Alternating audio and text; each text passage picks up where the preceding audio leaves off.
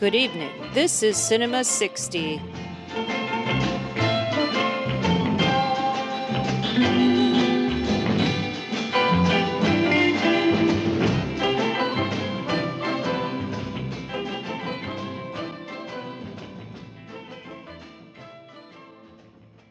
Un extrait d'une ballade de Pauvre Bébé.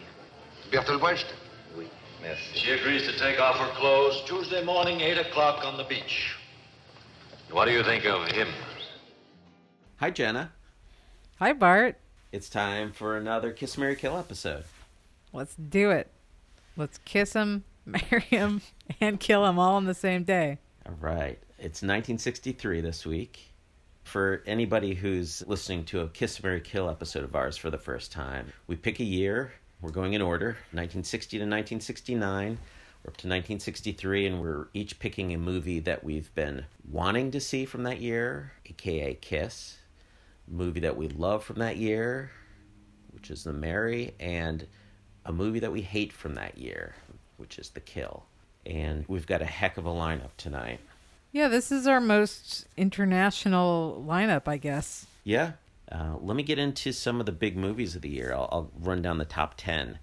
Number 1 was Cleopatra, a hugely expensive movie, so it still was kind of considered a flop, but it was still the number 1 moneymaker of the year. So Cleopatra's number 1. How the West Was Won was number 2.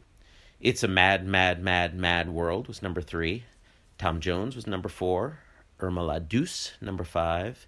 The Sword and the Stone, number 6. Son of Flubber, number 7. The Birds, number 8. Dr. No, number 9. Dr. No actually came out in the UK in 62, but in 63 it made a bundle in the US. And then number 10 was The VIPs, another Elizabeth Taylor movie. I'm impressed with how much of that we've actually watched. Yeah, we're getting there. We're slowly but surely making our way through all the top movies of the 60s, but I also like how we tend to concentrate on the lesser-known movies, too. That's really one of the main reasons I wanted to do this show, is to find all those undiscovered gems from the 60s. So, undiscovered gems such as Fun in Acapulco and It Happened at the World's Fair, the 2 Elvis movies that came out this year. If you say so, which you said you actually kind of liked one of those, right? Yeah, Acapulco is great. We'll get to it. Don't worry. There's definitely going to be a Best of Elvis episode. And then we'll have to do all the worst of Elvis. Will be the follow-up episode. Well, he's got like 24 movies, right? So that works out to about 4 episodes worth of Elvis movies. It's actually, I think, 31 movies. In the 60s? In total. Wow. He didn't have that many in the 50s, though, so... Some of the other movies from this year that we've covered already: Barren Lives, Cool World, Gone Are the Days, Passenger, From Russia with Love, which is actually released in the UK this year, and Mouse on the Moon. And some of the other big movies that came out: The Great Escape, which is another one of those movies. I'm surprised it didn't make the top 10, but it didn't. Charade, The Leopard, The Pink Panther, HUD, Billy Liar, The Nutty Professor, Bye Bye Birdie. An 8.5, right? 8.5, yeah, definitely. So a lot of love. It's actually kind of hard to choose a love in a way. Yeah. Well, let's get right into it. Yeah. We'll start with a movie from Sweden, not directed by Ingmar Bergman, which was my Kiss pick. It's called Raven's End. Bo Widerberg is the director.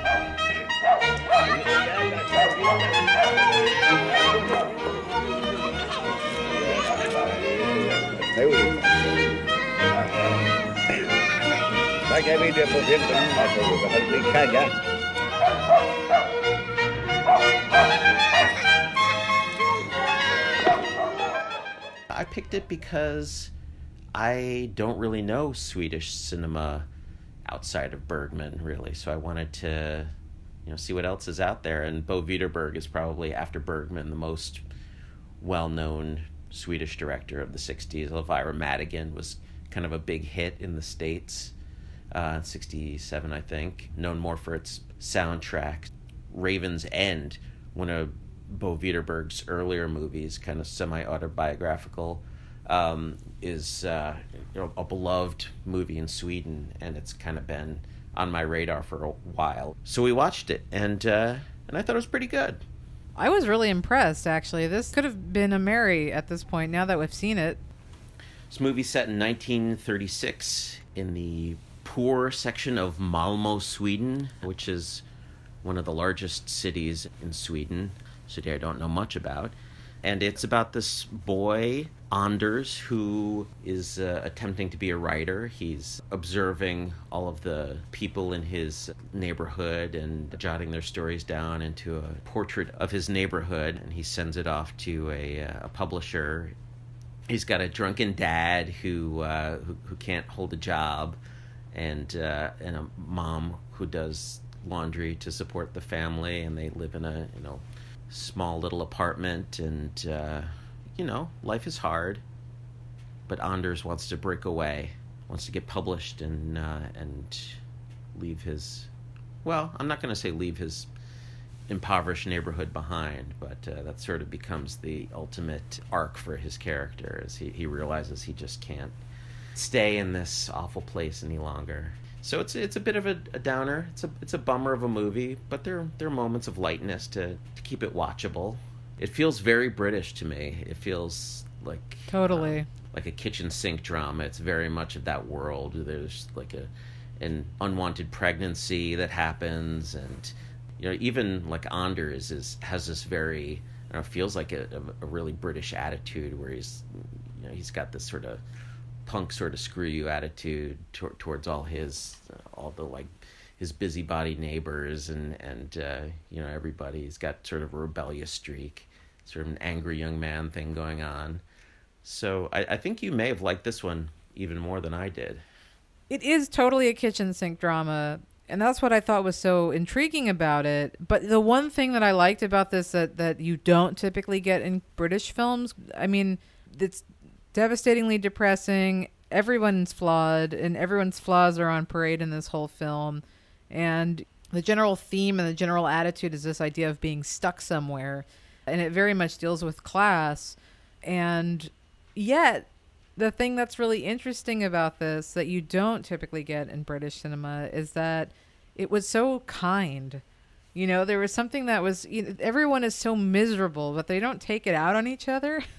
In a way, I mean, like, they're sort of all just taking it out on themselves. And the fact that they're all hurting themselves is what hurts the people around them, which I thought was a really interesting way to sort of portray these types of characters that, again, typically with British cinema, you get these people lashing out at each other because they're upset with themselves. But here I felt like there was really no one who was trying to be mean to anybody else. And yet, of course, something like the father, who is this like raging alcoholic and clearly is deeply depressed. He talks about getting work. He never can get a job. Every time, something comes up, someone else swoops in and takes it, kind of thing. Or at least that's the story he tells himself over and over again. But he's a non-violent alcoholic father, which I think is sort of rare in cinema. He's never trying to beat anyone up or put anyone down. And in fact, when I think the most affecting scene in the entire film is when the father comes home super drunk. I think he's been gambling, of course, and he's lost most of the money that he's won. And his son confronts him, honestly, in like a sympathetic way. His son's not screaming at him. He's just like, Dad, like, what? Like, you keep doing this. Like, why? You got to stop. This needs to stop. And the father talks about essentially just, how he doesn't realize, like, and it's funny because he's like acknowledging it, and he's saying like, I see you from behind a diving bell submerged in the ocean, and I see you from behind the glass, and here I am hurting you, but like, I'm not connected. This alcohol has created this prison for him, but it's not even alcohol. It sounds more like just depression. It sounds like the doldrums of blue collar domesticity more than anything else that seems to be getting him down. But that description, I mean, it's so painful to hear. And it's also something that is fairly recognizable, and also it's understandable. It suddenly makes the alcoholism seem like the better option than having to deal with such crippling depression. Yeah, the frustration for the audience and for his family, though, is that instead of trying to solve his problems, he just ignores them by getting drunk. And I mean, the diving bell it's a perfect metaphor for what he's doing. And who hasn't gone deep sea diving in that diving bell themselves? And it's affecting. There is blame. I mean, the father blames his drunkenness on an infidelity on the part of Anders' mother. And so the mother gets to explain her side of the story, how she has an affair with some guy across the courtyard because the father's such a drunk. So they're, sort of blaming each other for how miserable their lives are. But you're right, there is a kindness there. They never say that to each other's faces. They sort of just blame each other behind each other's backs. I mean, like, everyone's miserable.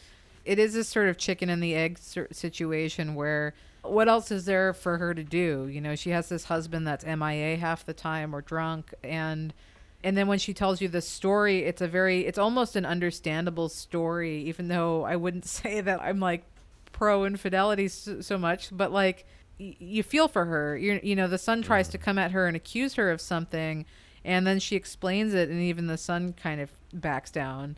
That's probably the only harsh moment in the whole film. And it's interesting how it's done. It's just interesting how they approach it.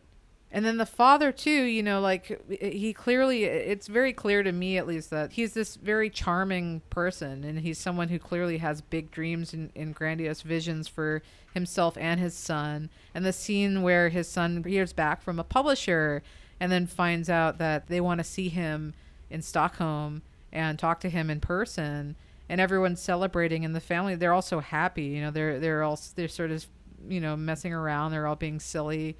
And everyone's so thrilled just for their son to have made it. And the father sits there and tells him about the cognacs of the world and how to smoke a cigar.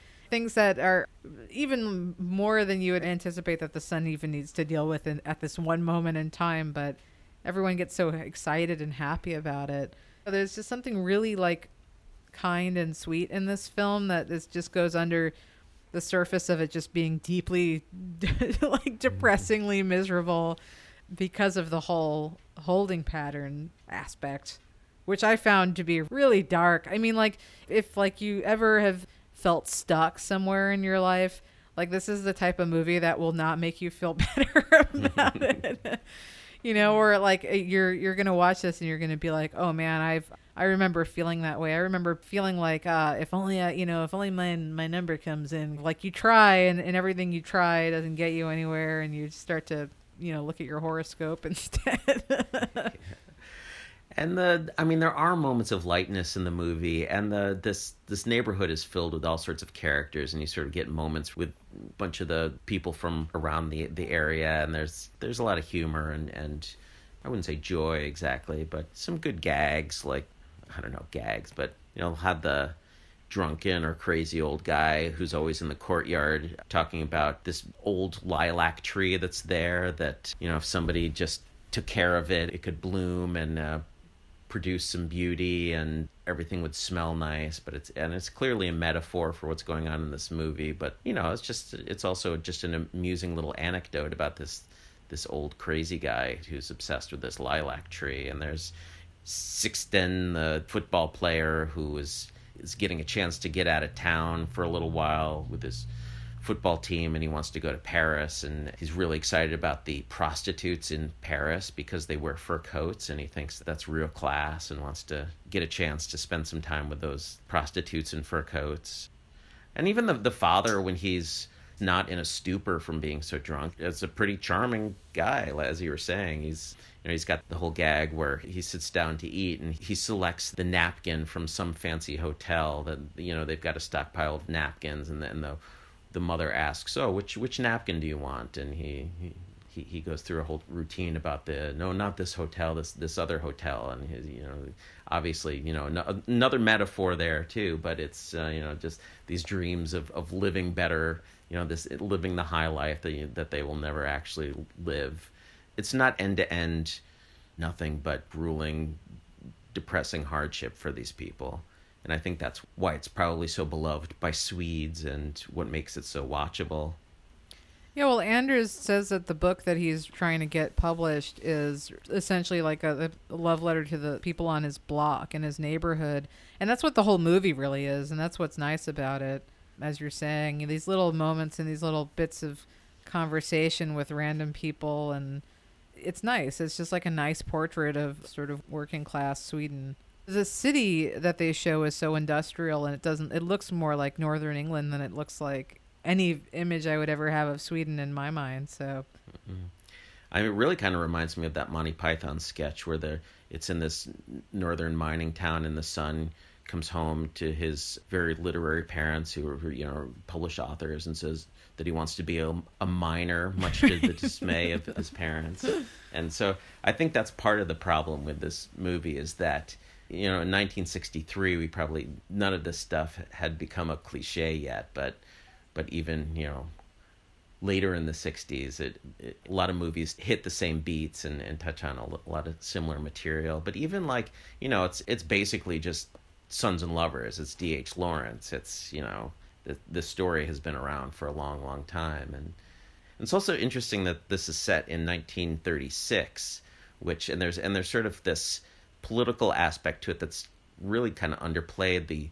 There's a Nazi party in Sweden that's trying to, it's really appealing to the impoverished people in town and presenting themselves as the workers' party, and you get this idea that it's people like Anders who can sort of see through the populist appeal of the Nazi party and can see what an awful person Hitler is, and that this is not the answer to the problems in their neighborhood. And he convinces his mother to get out and vote because he's not old enough, and vote against the Nazi party. So you sort of get this way in the background. There's sort of this celebration of, the Swedes didn't fall for that whole Nazi thing.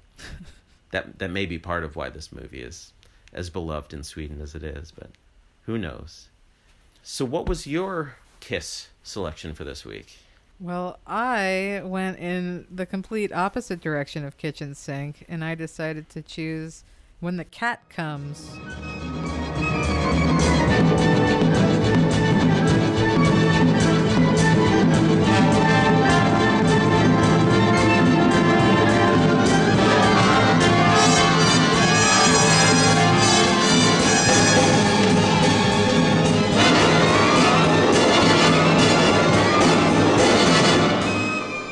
Directed by Wojciech Jasny.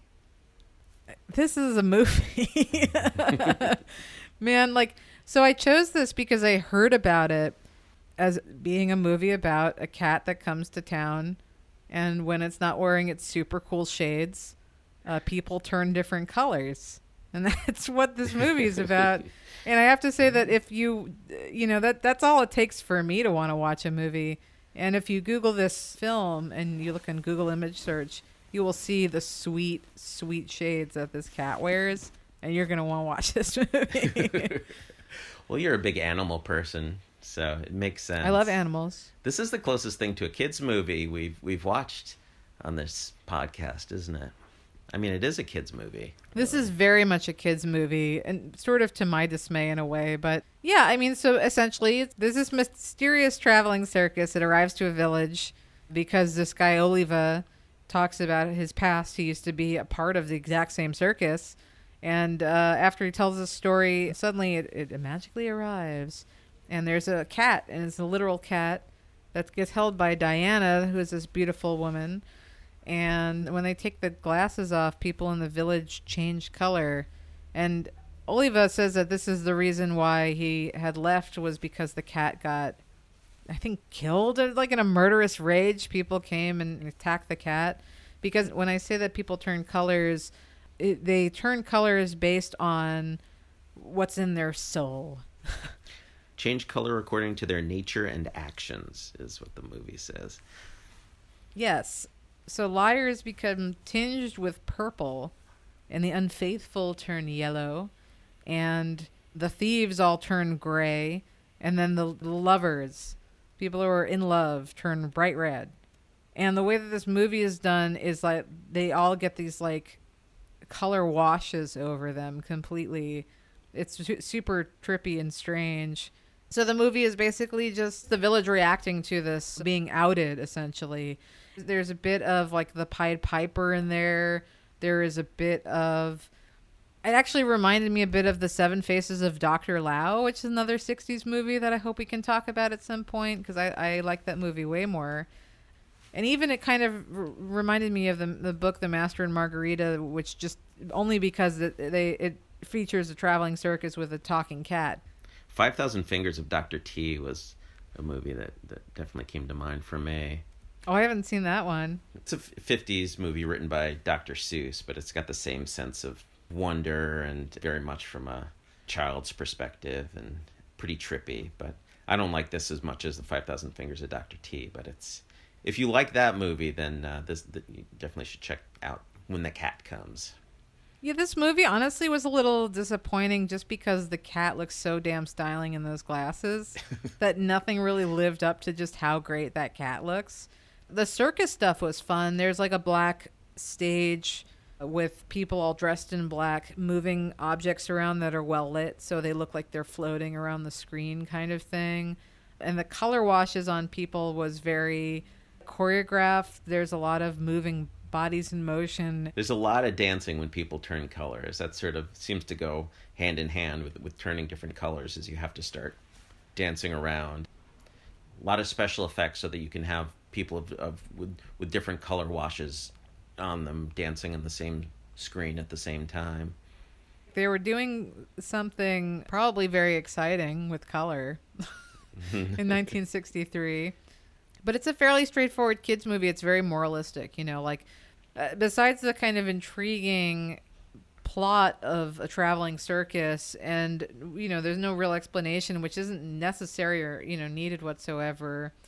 It's like there's a school, a headmaster who's kind of a jerk, and he's like the kind of a brown noser communist, he wants everything done for the good of, whatever the rules essentially. And, and the kids sort of can see through all the BS, and the cat just represents another way for everyone to see through the BS and to point out who's a good person and who's a bad person.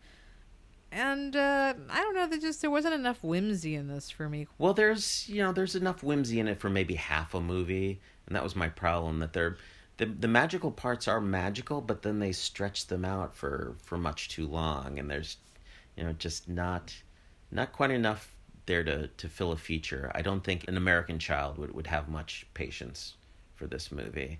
Well, there is, after they get through the fun parts, they spend too long on the adults in this movie. The Oliva is an interesting guy because he's this wanderer who comes to town, and he clearly has the ability to speak to these kids like equals, and so they all appreciate that from him.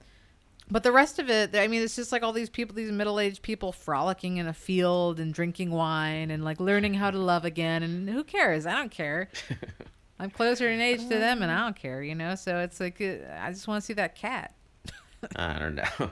You've got Robert, who's the really liberal teacher that the conservative principal hates and wants to, kick out. And you're on Robert's side, and he's anti-hunting. The principal is shoots storks out of the sky, but Robert is filming them with a camera, saying that's a better way to learn. And it's clearly got a political, or not even necessarily political, but sort of a moral agenda, as you were saying, and it's very much against small town closed-mindedness. And it's funny, it's Raven's End is a depressing drama, but there's so much kindness shown towards all the very flawed people in that neighborhood. And this movie is a wacky, goofy comedy, and it hates everybody in the town. There's so many, pretty much everybody in the town is awful. Everybody turns one of these colors to reveal that they're their true nature, and it's pretty much just Robert and the kids are the only likable people in this place. And the movie definitely loves kids, and it sort of stops a while to show you kids painting pictures and doing cute things. And should also note that there is something kind of metatextual going on here, that a Czech audience, a Czechoslovakian audience at the time would definitely appreciate the Oliva and the magician are played by this Jan Verek guy who was a well-known playwright and story writer in Czechoslovakia, and he was sort of famous for writing these children's stories. He co-wrote the screenplay for this movie. So him just sort of being in town narrating this story, I think the only explanation that anyone in Czechoslovakia needs is that, oh, this is Jan Verek, so he's telling us one of his stories here. So that may be part of why someone outside of Czechoslovakia might not get on its wavelength immediately, because they don't have that way in. Yeah, that's probably true.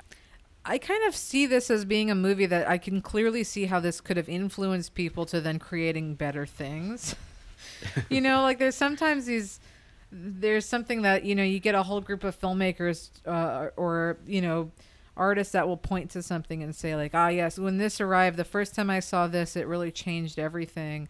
And that's kind of what this feels like, because again, like, I mean, for the time, from the films at least that we're watching in conjunction with this, which was a really random assortment from various countries, but of all the other things we've seen in 63, this is pretty cool as far as special effects, like it's like it's artistic and it's interesting, and it definitely has a lot to say about the benefits of cinema. And it also, I think, it does have a nice message about time. And there's a scene where Oliva talks to his double, the magician, and he says, why doesn't the woman remember me because they had a romance? And he was like, youth has a short memory, and only the old reminisce. Like there's also a line about how they wanting to turn your imagination into a perennial flower as opposed to having it spring up and then die as you get older. So I appreciate that much, and I can see how someone could watch this and then really let their imagination run and take it somewhere else. So it's kind of it's an interesting movie. It's not that it's bad, it's just the pacing is like, it's not even that long and it feels very long. I was excited to watch this movie because we hadn't done any Czech New Wave movies yet on Cinema 60, and it turns out that this really doesn't belong in that category. I think maybe because it's such a children's movie. Wojciech Jasny, he sort of benefited from this group of directors who were making these internationally seen films from Czechoslovakia, but this isn't the sort of experimental, darkly absurd sort of thing that the Czech New Wave was famous for, with like the Milos Forman films and Jiří Menzel with Closely Watched Trains and Vera Chitulova with Daisies, and those are some of the more famous ones. And this doesn't belong in the same category. So we'll have to very soon, I think, deal with the Czech New Wave head on, and I'm excited to do that. But we're getting closer. So now it's time to talk about the movies we love from 1963. I chose a Spanish film, The Executioner.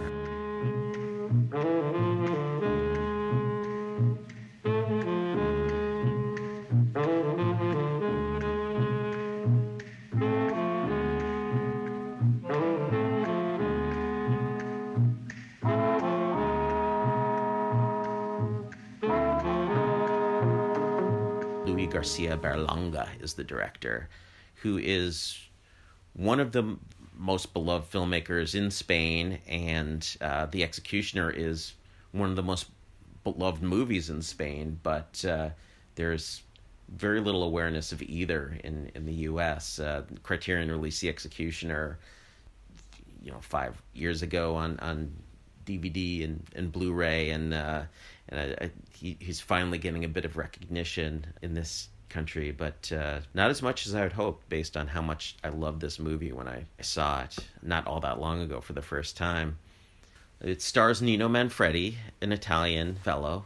The movie's actually an Italian-Spanish co-production, but it was shot in Spanish and it's set in Madrid for the most part until our main characters go to Parma. But it's about an undertaker who doesn't have great luck with the ladies, because most people are creeped out by the fact that he's an undertaker. But he has a little fling with the daughter of the executioner, one of the very few executioners in Spain, because she also has the same problem that people don't want anything to do with her because her father kills people for a living.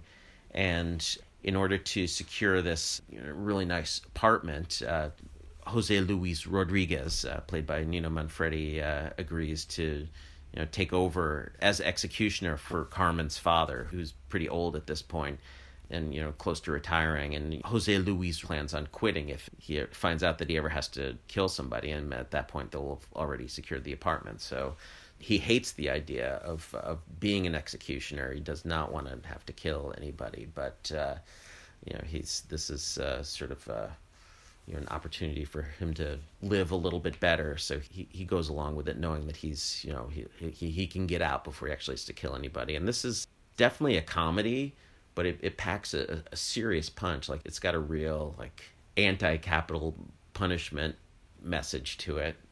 What do you think of this movie? I was going to say anti-capitalist. Actually, yeah. This is a movie where I forget sometimes that it's in Spanish just because it feels so Italian, and especially for 63. We'll definitely have to do an episode on the Italian economic boom and all of those films that came out of it, because this feels right at home, both in its sense of humor and its message. To me, it feels like a movie about the things we sort of will do for money and how far will we actually go. Because, Manfredi, who I love always, we mentioned him in our first episode with a not so great movie. Vero Nudo. But he's in a bunch of good movies, and he has such great comedic timing, and he's just he has perfect reactions to things. Yeah, I didn't realize the first time I saw it how much this depends on how good Nino Manfredi is at what he does for it to be successful. He's playing sort of this weak-willed guy. You sort of don't like him because he's just sort of goes along with things, and he's trying to weasel his way out of it for the whole second half of the movie. And you think, this guy's kind of a jerk. He just needs to man up, and it's all thanks to Nino Manfredi's comic ability that it just totally sells this movie. Well, I love that scene of him where he sees two guys trying to escalate a fight, and he jumps in and he stops this fight, and you think he's doing it to be like a good guy, and then later on he's like, no, if that guy pulls a gun and shoots him, then I'm gonna have to kill him. I don't want to do anything. It's like I felt very Italian that moment. Yeah. The joy of this movie is just seeing his nervous energy, and in contrast to his father-in-law's sort of frank casualness about his job as an executioner. There's just a lot of dry humor about death and about how you keep your dignity or when in face of the benefits that money will get you, essentially. He even only ends up getting married to this daughter of the executioner, in part because, as you said, no one will date him otherwise, and no one will date her, and she's cute, he's attracted to her, and then he kind of lets himself go, and then they end up having sex, and the father finds out, and now they have to get married, which then makes him his position even worse, because now he has to become this executioner and inherit this, because typically it's passed along in a family. And then plus he gets that sweet apartment if he sticks with it, but at what cost? But you love this movie. I really do. And watching it again, I realized just how much. And I think it's just that, the ability to sell a really dark message using comedy. And I think that's why it packs such a wallop for me at the end, when he's, they drag him kicking and screaming into the execution chamber where he's got to garrote this guy. Even knowing it was coming this time, it still hit me really hard. I think a lot of the Italian movies that I might compare this to, there's sort of a, casualness to them, is sort of offhanded, sort of thrown together quality that's just sort of like, having a good time examining the Italian character and just putting these Italian types up on screen and seeing what happens. But this movie is really carefully thought out, and every scene in it is there for a very specific reason. And it's Jose Luis's brother is a tailor, so he's always measuring people, and that comes back later in the movie, when he's having to measure the necks of the condemned to see how big he has to set the garrote. Right. And this movie knows what it's doing, and I love when I can watch a movie that hit me really hard the first time and go through and see how carefully it was designed to do exactly, have that exact effect on me that it did. And it's a masterpiece. It's an underknown masterpiece that needs to be seen. There's also, if I knew more about film and censorship under the Franco regime, I might be able to tell you what kind of political message this movie has, because it definitely is. You can see from how it's constructed that it's very critical of Franco and his dictatorship, but it's done in such a way that makes it seem universal enough that you could see how it kind of got away with it. I mean, it's very much about the father, Amadeo, the executioner, the father-in-law. He says at one point that if people are going to make laws, good or bad, they have to be enforced, and that sort of, to me, felt like a kind of a jab at the Franco regime. I do like how much they talk about how humane the garrote is. Yeah. I had to look up exactly what was involved in it. You put this metal loop around someone's neck, and then there's sometimes a giant spike in the back of this wooden beam that their back of their head's on. And then the executioner has to essentially insert this key and then keep twisting until the metal pushes the person's neck into the spike, so that they pass out, hopefully before this happens, but they sever your spine. There's like a lot of scenes of the father saying how much more humane this is than old Sparky or something like that, which I found pretty amusing. And apparently this was used up for until the 70s or something horrible, but it seems downright medieval to me. Yeah, and I'm sure that's commentary on the cruelty of Franco. But yeah, you look at this contraption, and it's clearly not the way that anyone would want to go. Yeah, there's definitely a lot about, then maybe this is the political aspect, there's a lot about justifying why you would carry out these sentences. Like, the end of the film, I don't want to totally spoil it, because I think of all the movies that we watch, this would be my number one choice too, for you to go home and see. But the end of the film, they're in Palma de Mallorca. It's like this paradise island, of course, and this is where someone's going to get executed. Manfredi is just like, he refuses, absolutely, like, cannot do it. He's just trying any way he can get out of it, trying to figure out any possible thing. And then you have all of the prison guards who are sitting there trying to talk him into doing it and telling him things like, you can't make him wait. And even the priest will come. The priest that gives the last rites to the prisoner is like, come on, man, you gotta do this. And there's one of them that says, like, you can't make the prisoner wait. He's already resigned to it. It would be so cruel to make him wait more, like, why? How, you have to kill him. Like, this is the most humane thing that you could possibly do. And, of course, the morals of this is just ridiculous. And then to have, Manfredi in his, like, light suit and Panama hat there as the executioner. Hats are important in this movie. Thought I'd be able to decode the symbolism there, but there are a lot of hats falling off, and it's something to keep an eye out for, too. But I think part of why this movie got away with its critique of Francoism is that a lot of the the prison guards and the warden, they're all very kindly. Like, they talk to Jose Luis, trying to explain to him why he needs to go through with this. And it's a horrible thing that the government is making him do, but all of the people who are enforcing these laws, who are making it happen, all seem very nice. It doesn't feel critical of the government until you sort of step back a bit, right, and say, wait a minute, this is horrible. Yeah, and then there's this last scene that is just, as you said, is like floors you.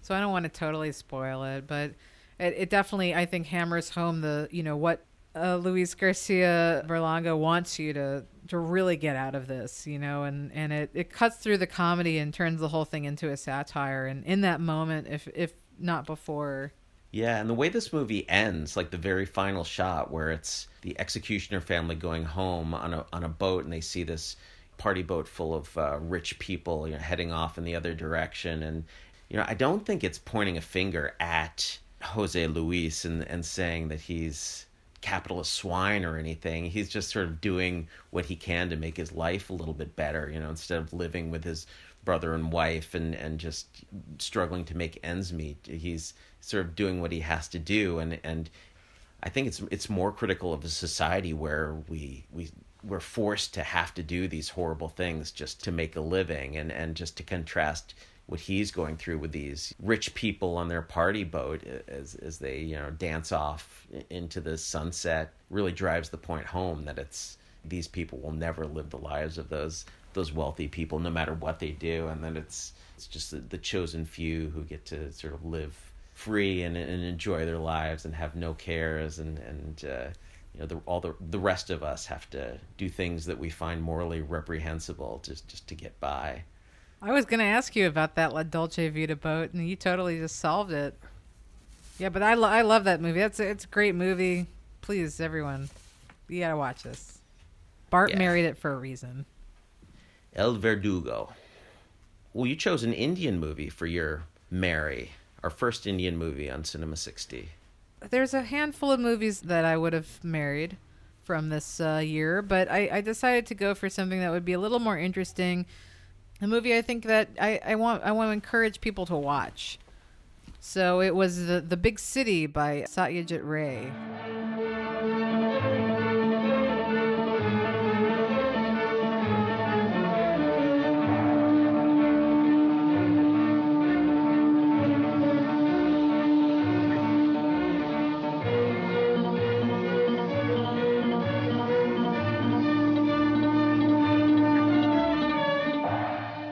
And so, I mean, you probably know the director. He's very well known and celebrated, especially in England. He did the Apu trilogy, which is Padre Panchali, and which I mentioned before once, briefly. Yeah, well, our last episode, we mentioned it, right? There you go. I'm consistent. And, and I mean, he's been so influential to so many filmmakers, especially even modern filmmakers, and he's someone you got to know about. Wes Anderson is a huge fan. Yeah, Wes Anderson loves him. So if you like Wes Anderson, get on it.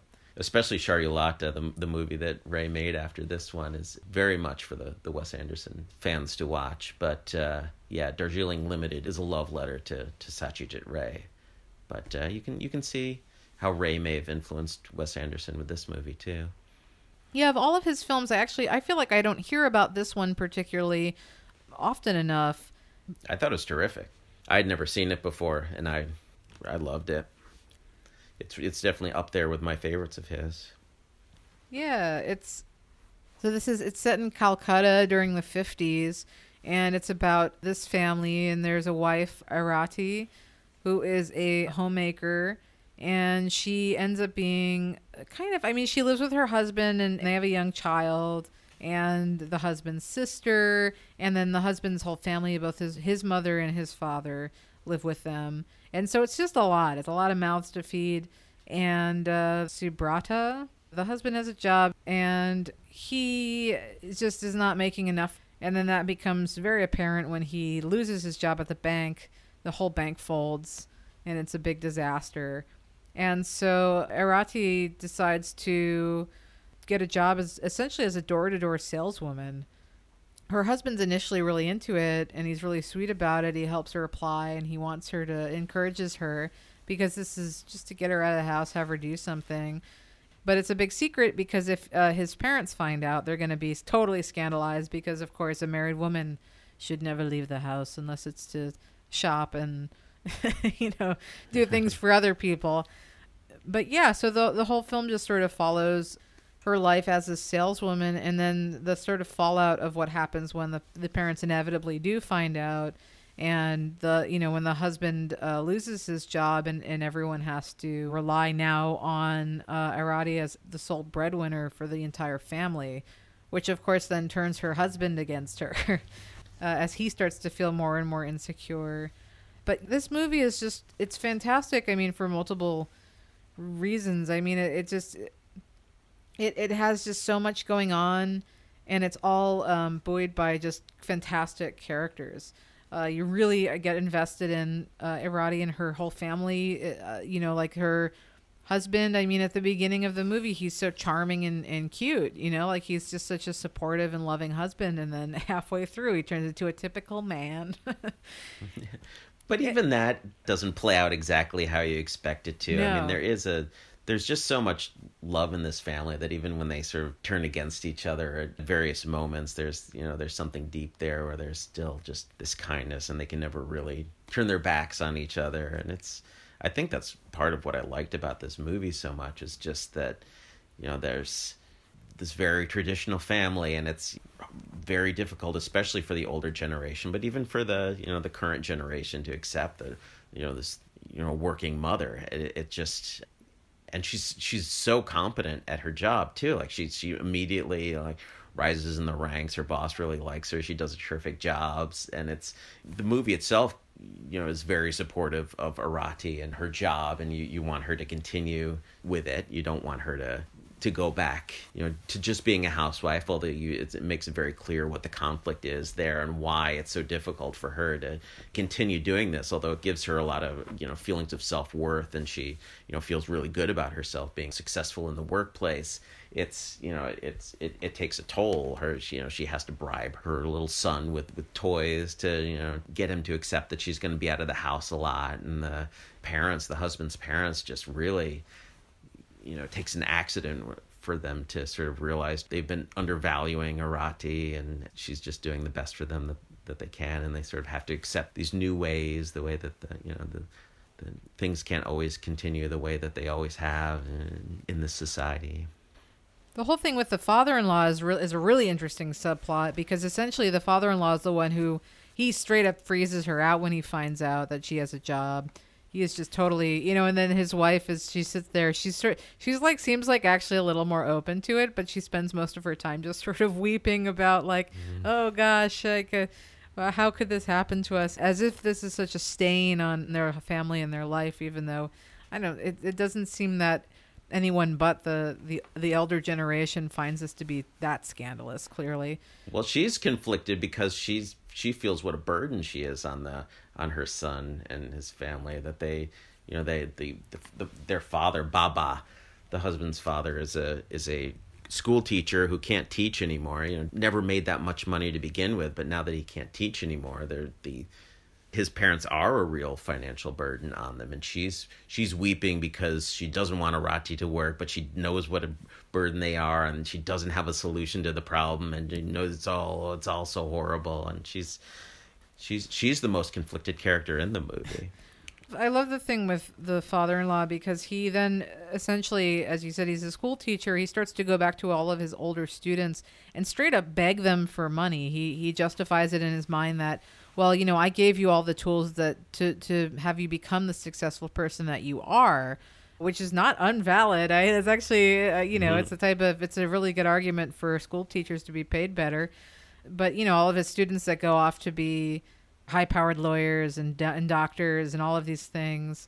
And he finds himself, and this, of course, has been spurred on by the fact that, his daughter-in-law now has a job, and he's so horrified by that concept that he starts to even lie about his family. He won't tell them the reason why he's coming to his old students for money. He's saying that, well, don't you think that I deserve it? And, I have a son. He's not in my life, and I'm all alone kind of stuff. He doesn't take care of me. Yeah, he just starts to lie. And it's fantastic to think about the fact that he's more willing to debase himself. He's straight up begging for money from these people. And this is a man who's so proud, in theory. He's so proud that he can't have his daughter-in-law work, but he's not proud. And, it's like he's not too proud to flat out beg, which of course he does realize after a while. He's become a jerk, and he does apologize to Irati. But yeah, that's what's so great about this movie is that they talk about gender roles and cultural expectations, and there's so much about the romance and the marriage between Irati and her husband, and then even just compromise versus ambition.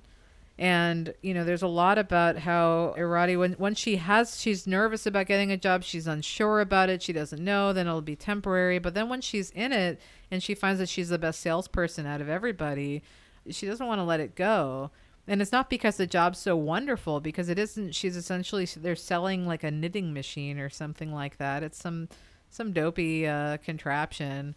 But, now that she's had this taste of being really valued and then seeing money in her hand, as opposed to being a housewife, which, has plenty of value, but you don't see that nice wad of cash in your hand at the end of the day.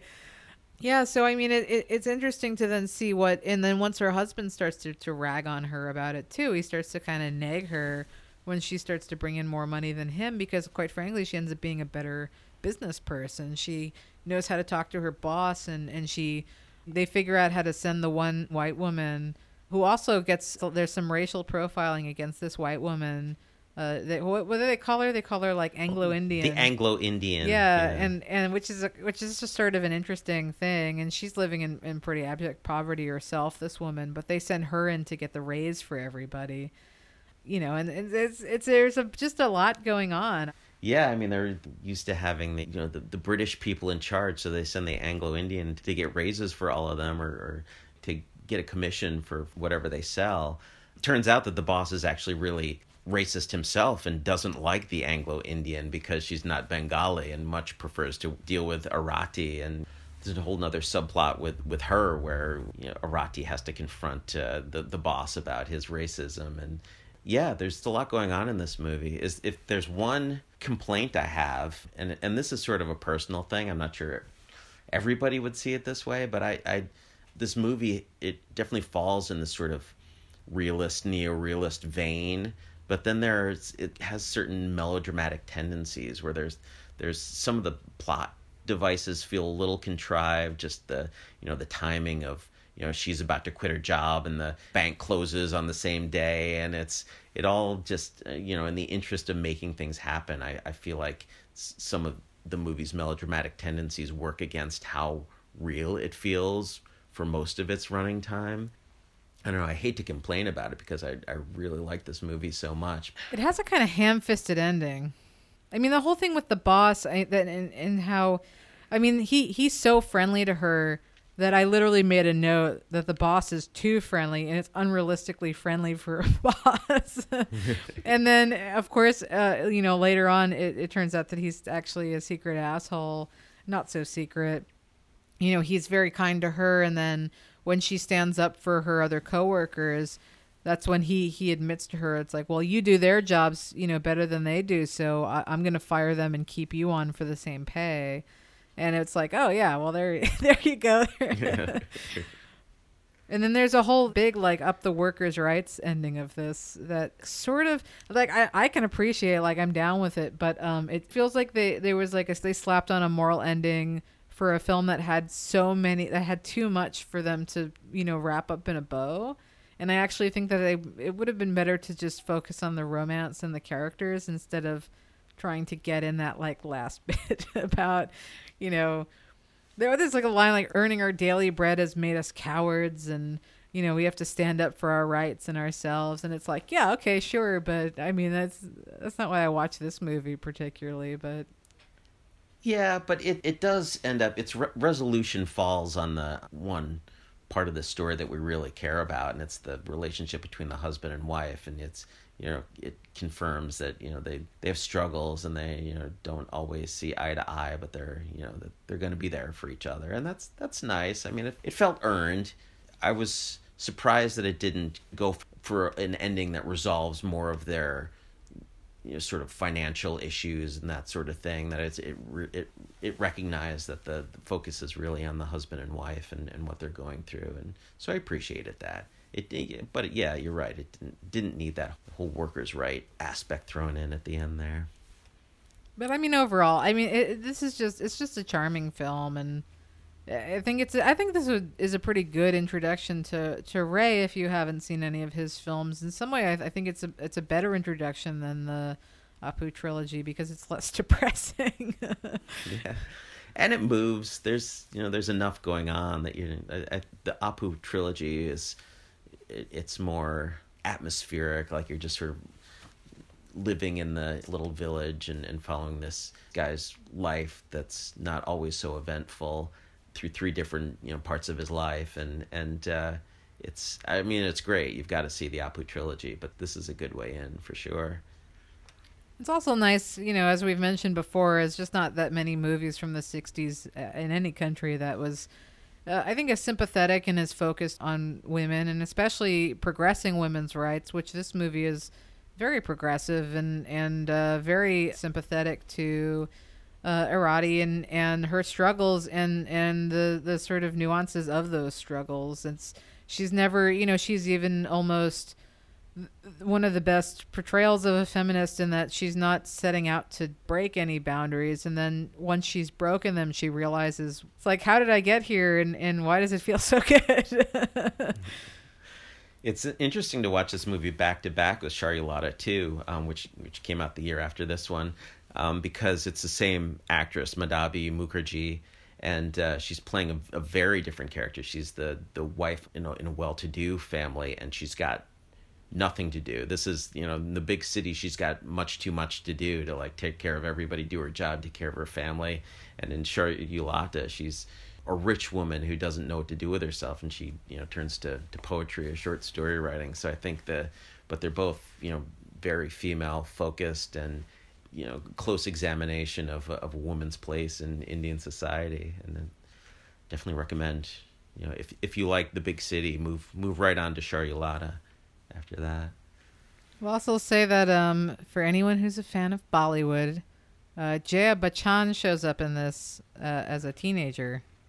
So that's for anyone who cares about Bollywood, because she's a big Bollywood star. But that's...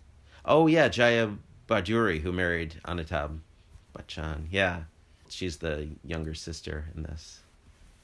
So now it's time to get ugly, and talk about some movies we don't like so much. That's maybe the best part of the episode. I don't know. I don't like to rag on movies too much. I always find something to like in most movies. Just not these two. That's why I think it's more fun to pick movies like the ones that we've picked here that are kind of sacred cows, where they're not the worst movies that came out in 1963, but maybe I chose It's a Mad, Mad, Mad, Mad World, and maybe you do think it's the worst movie that came out in 1963. And I don't think that, but I really I think it's a really loud, really obnoxious, really long comedy that doesn't make me laugh at all.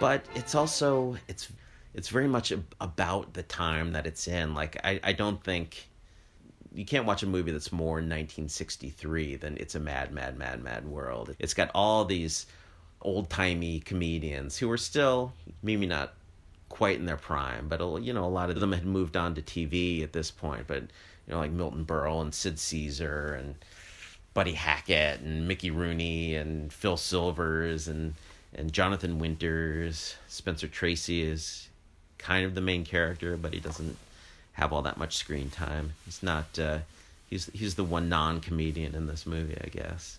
But it's really just a collection of all the previous generation's finest comedians in one movie, in one 3-hour long movie, and they're all running around trying to find this $350,000 that a dying criminal played by Jimmy Durante tells them is buried under the big W in this park, and so there's a race to get to that park first and dig it up. It's a lot of yelling, it's a lot of shticky humor, it's a lot of slapstick, it's a lot of it's a lot. This movie is a lot.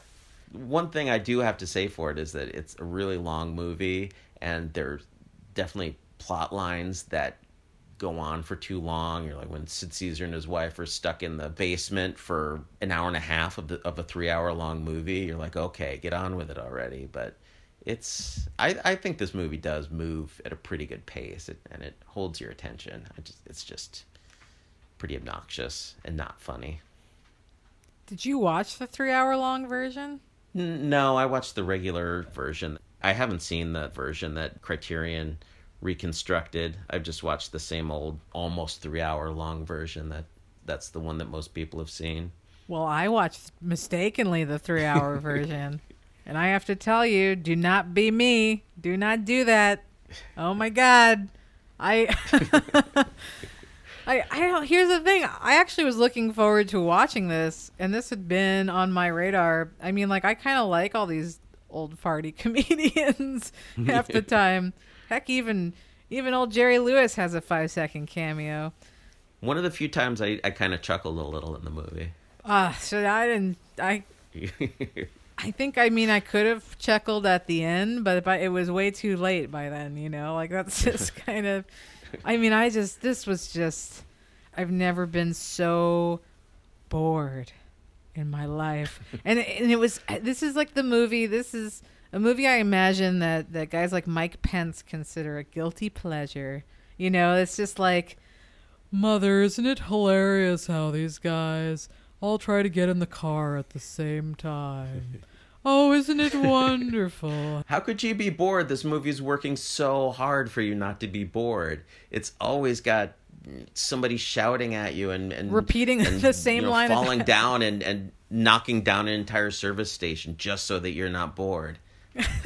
that's exactly why, because they're like, we're gonna knock down that service station, we're gonna knock down the service station, what, we're gonna knock down the service station, and then they knock down the service station, and you're like, oh my God, an hour has passed.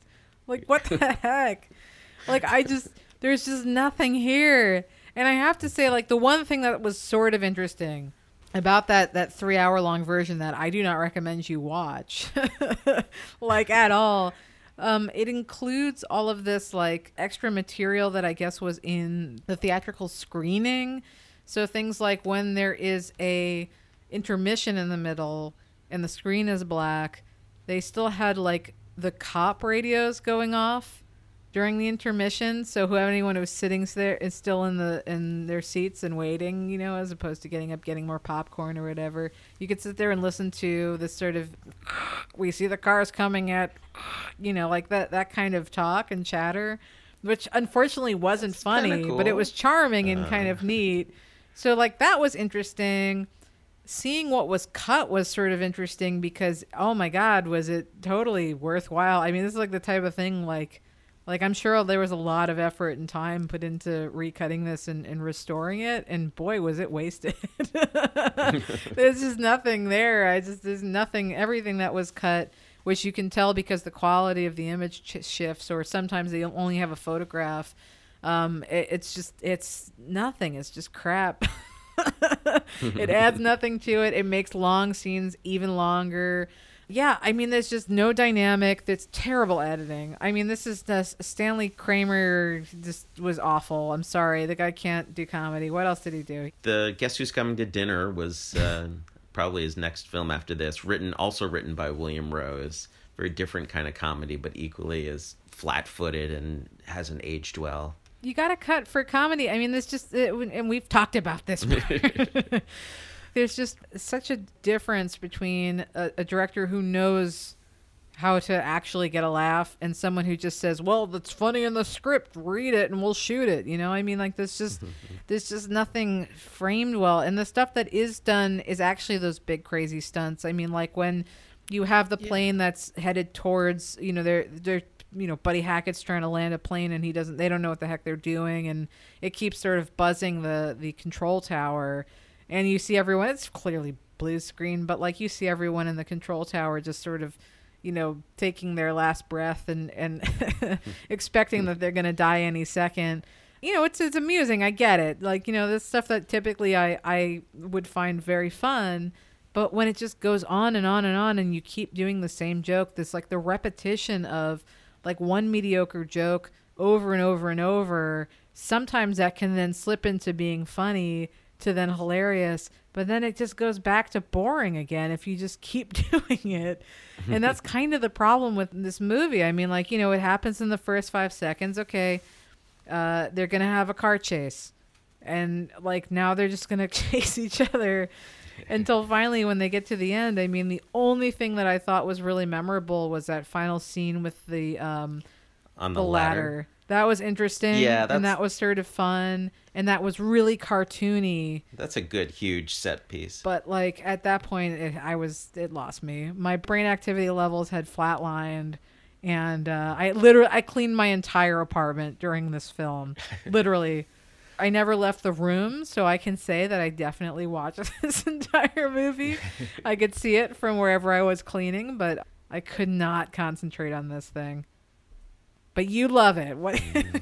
See, I do have a grudging fondness for it just because I've seen it a few times. You know, I like these actors, and it's sort of, I like where it's coming from. It's sort of a last hurrah for an old style of comedy. Like, it's very, I mean, not only is, you know, do you have people like Buster Keaton show up in cameos and you know, just a lot of like Keystone Cop sort of chase comedy, and you know, the Three Stooges are in there just as a punchline. And you know, it's sort of, I feel like they're saying, okay, they're, you know, the movies are giving way to this sort of, you know, teen beach comedy thing, and you know, it's all sex jokes now. And but remember the old style comedy, the, you know, the stuff that was really funny. And so I like that the movie's trying to sort of play on that nostalgia and sort of keep it alive a bit for 3 hours. But I think that, like, I disagree, because I think that this is actually way more towards the beach comedy than it is old style comedy, because I can get a kick out of old comedy. I don't dislike the people that are in this film. Like, Buddy Hackett has definitely made me laugh. I mean, like, not in this film, but like I don't think anyone in this is like inherently terrible. But that's what's so disappointing.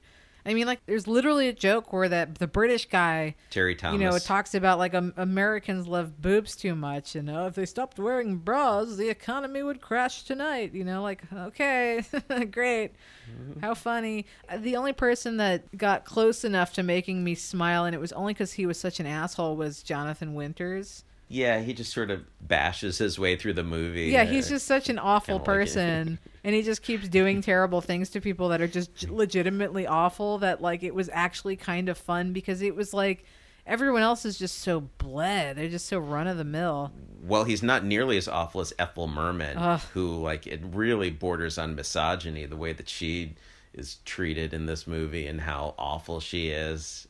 She's the only female comedian in this movie, so like it's so male, like it's just one male comic after another, and she's like the sole representation. I mean, there are other females in there who are just, you know, there for, you know, as plot devices, I guess, or to, you know, as straight men. But Ethel Merman is like the, you know, represents all the funny women in the world, and she's just this horrible person who, you know, a lot of what goes wrong for a lot of these people is because of her. Like, she's responsible for most of the chaos and destruction in this movie, and the movie ends with her slipping on a banana peel and everybody laughing because, oh, she finally got hers. Yeah, and she's a mother-in-law. That's literally it. Yeah. She's just there to be a mother-in-law and be terrible so that everyone can make their really terrible mother-in-law jokes that make one conservative guy somewhere laugh, I suppose. Like, it's just terrible. And yeah, it's super misogynistic with her. It's basically all of the jokes are her getting her skirt flying up over her head so she looks like a fat idiot. You know, it's like this super obnoxious. I just don't get it. I mean, look, and all of this said, if you love this movie, people seem to love this movie. Like, this isn't, you know, known to be a hated film whatsoever, but if you love it, you know, God bless you. I think for a lot of people, it's sort of, you know, it was like me. It was just kind of always on TV, so you catch pieces of it here, pieces of it there, and you're like, oh, this is kind of funny. And, you know, I think it's just one of those movies that you grow up with, and so you sort of love it for that reason. I can't imagine you watching it for the first time and saying, this is the funniest movie I've ever seen. Well, I feel like if this is nostalgic, then there's plenty of other things that are older and better. I mean, it is definitely a who's who of aging 50s comedians. One way in which this movie does seem kind of groundbreaking for the time is that I feel like it may have ushered in this whole genre of car crash cinema. Like, I can't think of anything earlier than this that is just all about destruction and the destruction of personal property and just so many cars getting destroyed. And like 70s cinema is all about this. And I feel like a lot of it got started here in 1963 with It's a Mad, Mad, Mad, Mad World. I mean, I think a lot of what was happening in 60s cinema is that, you know, they're trying to get people to the cinema and they want people to see money getting spent on the screen. So destroying lots of shit is the way that they did that. And I think that this is one of the first movies anyway to use that strategy. Oh, let's just wreck a whole bunch of stuff. People love it. And, you know, had after this a decade and a half, 2 decades of just so much wanton destruction on the screen, just so that people could see stuff get wrecked. And so, you know, there's that. I mean, the final car chase was pretty good. Yeah, it's all right. Well, my hate choice is a movie. My hate choice is right in the name. I chose Godard's Contempt.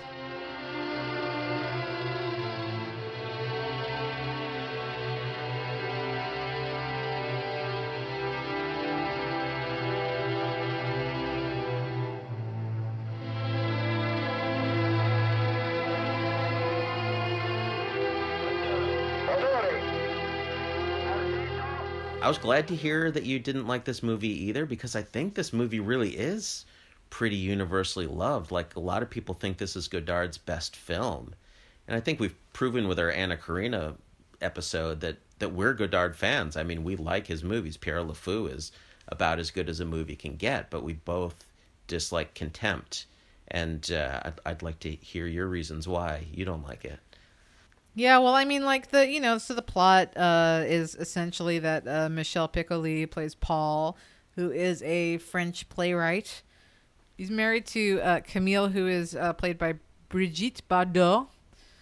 Basically, Paul gets offered the ability to rework the script for Fritz Lang's screen adaptation of The Odyssey. Fritz Lang played by Fritz Lang.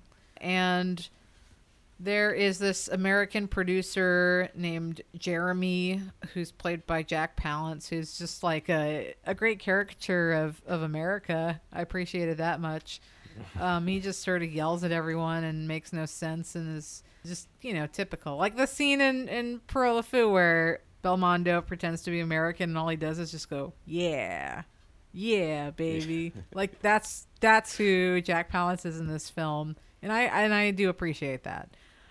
Yeah, so they're in Cinecittà. They're actually in Rome in the first scene, and essentially, the film just boils down to. I'm sure that most people have seen this movie, and if you haven't, as you just said, this is one of Godard's, I think, most celebrated and especially well known. And this was a major hit in the U.S. Mostly because you have Brigitte Bardot getting naked and. Look, I'm only human. Bridget, she's beautiful. What can I say? She's a good-looking broad. And the film really follows the destruction of this marriage between Paul and Camille. So here's the thing. I like Godard, but Godard, and as you said, as we've established, I am a fan of his, but he's also he's a very strongly male director. And the thing about that is that if you don't have someone like Anna Karina really fighting for her own and being charming on her own, I feel like the roles that he writes for women and the way that he looks at women it's pretty off-putting. Well, wasn't it part of his contract? Like, he had to get as much Bardot flesh in this movie as possible. That's why he got the budget that he got for the widescreen, full color, exotic locations. They were like, oh, all you got to do is get BB to take her clothes off and people will come see it. And so he delivered on that. And you know what? In a way, and now I hate that. But in a way, I could almost overlook that aspect of it if it wasn't for the fact that she is just so unfairly portrayed in this film. Her character is just terrible. She's pouty, she's catty, she just starts vague arguments for no reason. There is an implied reason why this, she begins to hate and her contempt rises for her husband here is because of the fact that he essentially unknowingly, which is worse, keeps handing her to the American producer as a way to sort of appease him and to, you know, dip his toes into the waters of selling out, essentially, which is the other half of this film. But she's just so, like, the only way that you can watch this movie and accept that this relationship matters or if this divorce matters is to accept the fact that women don't know what they want and they just base everything on instinct and their intuition. And, you know, that everything that she gets angry at him about, he has a lot of plausible deniability about, you know, the fact that it is unconscious that he sort of pushes her towards this producer. And then he sits there and he's the one who's very straightforward with, you know, like, this is a problem or this isn't a problem or why is this a problem? And even when he flat out asks her, you know, what, I don't understand, why are you doing this? She says, I will never tell you. And I just find her to be just like, you know, exactly what men think women are like, you know, that like, oh, she has an issue. It's probably because, you know, I didn't like her wig today or something. You know, it's like this just, no, like. Well, the real problem is you never get to see anything charming about her. You get one scene at the beginning where she's talking about, oh, do you love my knee? Do you love my chin? Do you love my butt? Yeah, with her butt, like as he like zooms into her butt. Yeah, just like taking her apart piece by piece, like making it really clear, okay, she's here to be objectified. And, you know, that's the only scene we get of them like expressing their love for each other. Her seeming like she even likes Paul at all. And like, you know, give us a little bit in the beginning to make us like her and you know, like their relationship. Give us, let us get invested. But she's just so charmless for most of it because right away she's already, her contempt for Paul is brewing because he's sort of using her as a prize, a way to sweeten the deal with this American movie producer without even realizing it. And it's like, even that's kind of interesting. Like, I can see the germ of a good idea there, and even like trying to figure out what's wrong. Why does she have this big problem with Paul, and like let the audience, you know, be smart enough to figure it out. But then of course later in the film, like Godard comes right out and has some characters say, oh, I guess Paul says, oh, you're upset with me because I had you drive with Jeremy as, you know, a prize or something. But like, he, you know, it's this sort of one subtle thing about this movie gets spelled out very clearly later on in the movie, and you're like, oh, okay, what have I sat through all this? You don't love me anymore. Yes, I do. No, you don't. For like 2 hours for, then, you know, it's when you're just gonna like, hand it to me in the end. She plays all these games with him, and I just think that that's just so unrealistic. I mean, like what like who has the time to sit there and like pick apart their own marriage like for fun, which is essentially what she kind of comes across as. And as you said, like, yeah, she's just like a joyless and personality-less character. She's beautiful, got it, check mark. But I mean, like, and then you have to accept that she's like beautiful and she's a bitch, like, period. And that was always the appeal. And the fact that Paul, as a character, is, you know, he talks about Some Came Running. He talks about Dean Martin's character. He says he wants to look like Bama. And that character, you know, is basically someone who just, all he does is drink and gamble, and then he finds out that he's dying, and he just keeps smoking a cigarette. So it's like, this is meant to be our example of like, you know, the perfect man. I mean, it's like, also there's all of these like references, you know, there's a Hatari poster right when he accepts, you know, his job with the American, and Godard loved Howard Hawks, and this to me just feels like he's just fronting on his masculinity. He's just trying to come across himself as someone who could have been in the Rat Pack, but it was French, you know? It's like... I mean, my main problem with this movie is it really just doesn't feel like Godard cared at all. And which is why it really puzzles me that this is one of his most beloved movies, is that, like, I feel like he's hardly trying. First of all, it's got more of a plot than any of his movies. Like, it really, that for that reason alone... It was based on a book.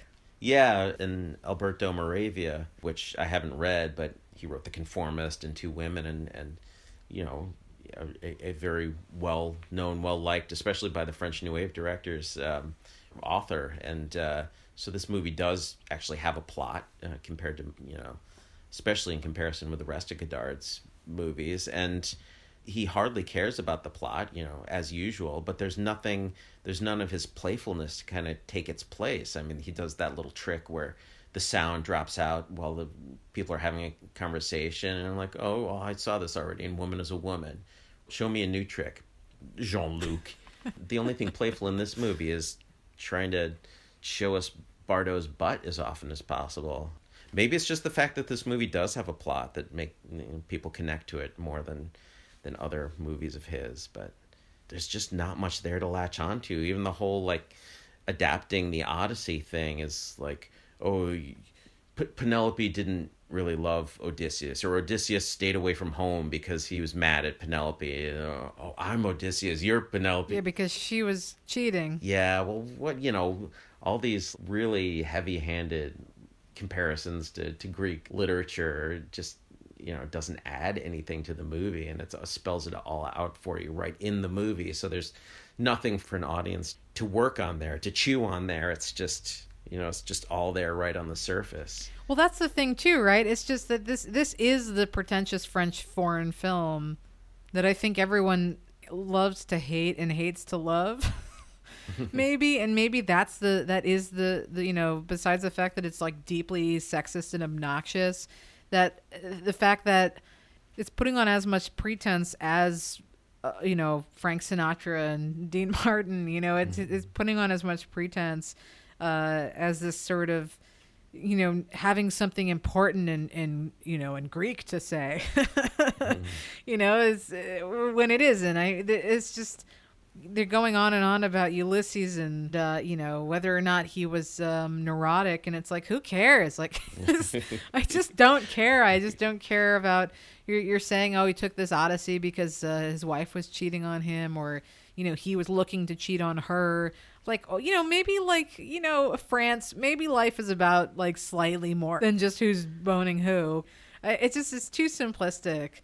And then I wrote down the dialogue because I just hate, there's a line where he says, show women a camera, and then bam, they'll strip in a second. And it's like, yeah, okay, sure. Yeah, women are doing that. They made that decision. Stuff about, I'll never tell you why I hate you even if I die. And I hate you because you can't make me feel. And, immediately she goes off with a hotshot jerk, and she's willing to do anything for him just to piss him off. And then, quite frankly, I hate the ending of this movie so much, which is Brigitte Bardot and the American getting into a hot rod car and then driving off and then immediately dying in a car accident, very graphic, that makes absolutely no sense unless basically they thought that they could get under a truck, or that this truck just suddenly rolled in the middle of a highway that has no bends or turns. It makes no sense. And it happens in 5 seconds. And it was funny. When rewatching this movie for this episode, I was like, yeah, I don't like this movie. It's and then finally that ending happened. I was like, oh yeah, that's why I hate this movie.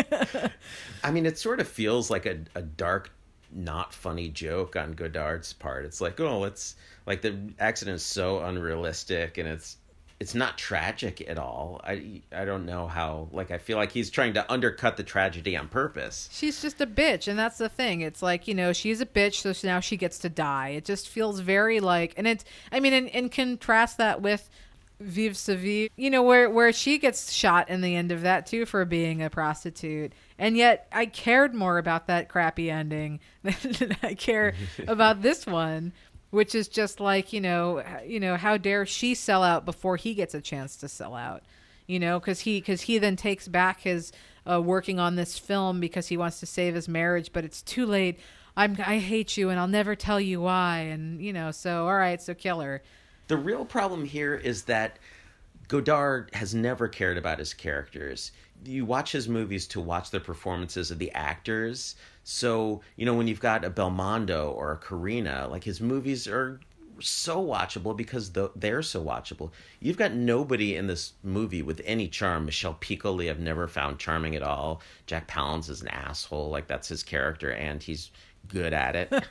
Brigitte Bardot, she gets no opportunity to be charming at all. In fact, right before that tragic quote-unquote accident, she has the only moment in the whole movie where she's charming, where she says what she's going to do when she moves to Rome, and she can't communicate with the American because she doesn't speak English and he doesn't speak French, and she's trying to say she's going to be a typist, and she's a type stylo, tap, tap, tap, tap, tap. And she does it a few times, and I'm like, oh, there's the Brigitte Bardot that, the world fell in love with. She is in there somewhere, but yeah, and then she dies immediately. But you can't get through a Godard movie without charming actors, and these are charmless actors. That's my real problem with it, more than anything else. Yeah. As much as I'm going to shit on this movie, I don't hate this movie. I don't think that it's not worth watching. I definitely don't get it. And short of just, if you want to see like Brigitte Bardot in her prime naked, which is totally valid, fair enough. But no, it's just, you're right. It magnifies how lazy Godard can be. Like more than anything. And I don't know. I mean, like Fritz Lang is interesting. I enjoy seeing him. I like the translator. I like this sort of, they speak English, Italian, French, and German. And everyone seems to kind of understand each other or presume what the other person's saying. The little translator chick, what was her name? I don't even remember, but she was actually way more interesting than Brigitte Bardot was. And I will say again, of course, for Godard, I love that freaking apartment in this movie with its bright white walls, and it has a bright red couch and bright blue chairs. Love it. It's just so super stylish. And then when they end up in Capri and they're in this really bizarre villa that looks like a bunker, it looks like it's incredibly strange. There's definitely visually, there's interesting stuff. I like that crumbling. Was that actually Cinecittà? Looked so crappy. I can't imagine. Yeah, I don't know. Probably just back lot or something. I don't know. I mean, would I rather watch this movie than Made in USA? Sure, but it's definitely not top Godard for me. And why? And you were talking about the apartment and Michel Piccoli at one point is like dressed in a toga with a hat, and he looks just like Marcello Mastroianni in 8½, and he's got the whip. And that came out in 1963 too. So I'm wondering, was 8½already a touchstone for people, and that was Godard's reference, or is it just coincidence? I mean, clearly the toga is a reference to, ancient civilizations or whatever, playful thing Godard was trying to do there. But it really, like, the whole 8½ thing. I mean, they're in Cinecittà, so it must have been intentional. But you're right. I didn't even think of that. My note literally says he's wearing a towel like a Greek. And then he puts the hat on because of the Bama thing. I mean, she has a nice bright red towel. I'd love to buy a towel that looks like that. Just color-wise. Yeah, it's got that Godard primary palette that's so appealing, for sure. So what have we learned? What do all these movies have in common? I was kind of noticing as I was watching all of these movies that the way that comedy is kind of used in each of them, from the most depressing, like Raven's End, to It's a Mad, Mad World, which is just nonstop comedy. Like, they all sort of use comedy in different ways. So maybe the thread between all of these is just the fact that they all, except for maybe The Big City, but The Big City definitely has comedic moments, but this is definitely like an interesting parade of how comedy can be used. Yeah. And maybe also how universal comedy is in a way. The Big City was funny. I mean, it's not, there weren't so many gags. It's just like kind of cute moments where the husband is always being sort of sweet and goofy in various ways, and it's amusing. And I think my favorite gag in The Big City is when the husband is trying to talk to his mother about Arati being in the workplace, and he says, you know what Bernard Shaw says about working women, then he sort of recognizes that his mother is not the right audience for quoting Shaw, so he just kind of drops it, and that made me laugh a little bit. Yeah, and the relationship between Arati and the Anglo-Indian, there's a lot of playfulness and joking around, and it's you get to like everybody in The Big City because of their good humor and the way they interact with each other in sort of a playful way. So it's in all of these movies, but used in very different ways. Right. I mean, The Executioner is the comedy makes that entire film. That movie could have been like a horrible drama. It could have been super depressing. And of course, the fact that they cast someone who knows how to do comedy so well. Nino Manfredi, he's not a comedian specifically, but I mean, he's got it. He knows how to do it. That movie would be so different in like another director's hands. You could even take that same script, granted that it has like a handful of gags that are written into it, but it's pretty intriguing. At least I think there's definitely a common thread of our taste, that we would want to pick stuff that either you're laughing or you're laughing through the tears, I guess. Yeah, I think it's the straight up comedy that was chosen this week that made me laugh the least of any of these movies. Maybe even Contempt has a few gags that are kind of amusing, playful in-jokes on Godard's part, and I sort of appreciated being able to recognize some of his jokes that he puts in there just for the movie fans.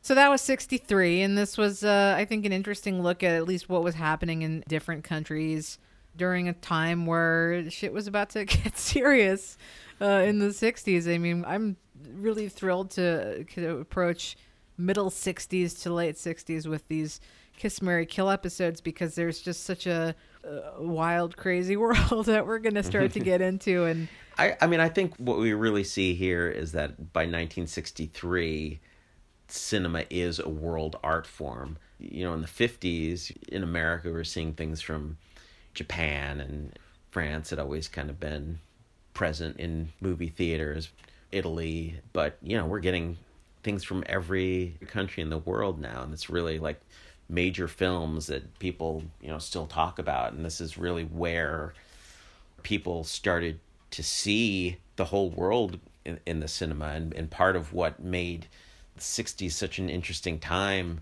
to be a movie fan was that you could go to the movies and see a movie from Czechoslovakia or India and see these worlds that you've never seen on a screen before. And I think that we sort of take it for granted, because we've seen movies from everywhere at this point, but at the time, like, this was just a new opening up of this art form. There's these smaller countries where there's a lot of state funding to, like in Czechoslovakia, a lot of these smaller, the Czech New Wave happened because there was so much state support. So a lot of these smaller, low budget movies were getting made and getting distribution. And, Satyajit Ray was an assistant for Jean Renoir when he made The River in India, and he realized I can do what Jean Renoir did. I can become a figure on the international movie scene, and it's just exciting that we're getting movies from everywhere now. Yeah, and the crossover between these films is pretty interesting to sort of see that the Swedish film felt so British, and then to see a Spanish film feel so Italian. I'm not sure. I mean, it'd be interesting to see that. I know Satyajit Ray was making movies for an international audience, but right.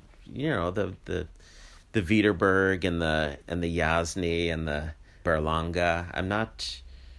As far as I know, those were just, there was no expectation that these movies would go wide, would get everywhere. I like watching these movies that, never had the intention of having any kind of universal messages or themes, and, being able to, relate to them and enjoy them so much as an American 60 years later, so... Well, here's looking to our next 64 episode. And I also just want to say, for anyone who needs to know, that in the movie The Executioner, the song that plays in the beginning in the credits is credited as The Executioner's Twist. And I want everyone to know in my living will that I would very much like for that to play at my funeral. We have it on public record now. It's going to happen. But, hopefully a natural death. Yeah, I hope you don't get garroted. Thank you.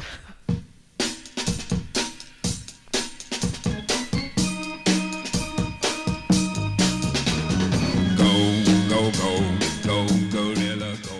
You You've been listening to Cinema 60 with Bart DeLoro and Jenna Ipcar. The theme song is Io la conoscevo bene by Piero Piccioni. The closing theme is Go Go Gorilla by The Ideals. Check out cinema60.com for new episodes and supplemental material. That's cinema-60.com. And follow the show on Twitter and Facebook at Cinema 60 Podcast. Thanks for tuning in.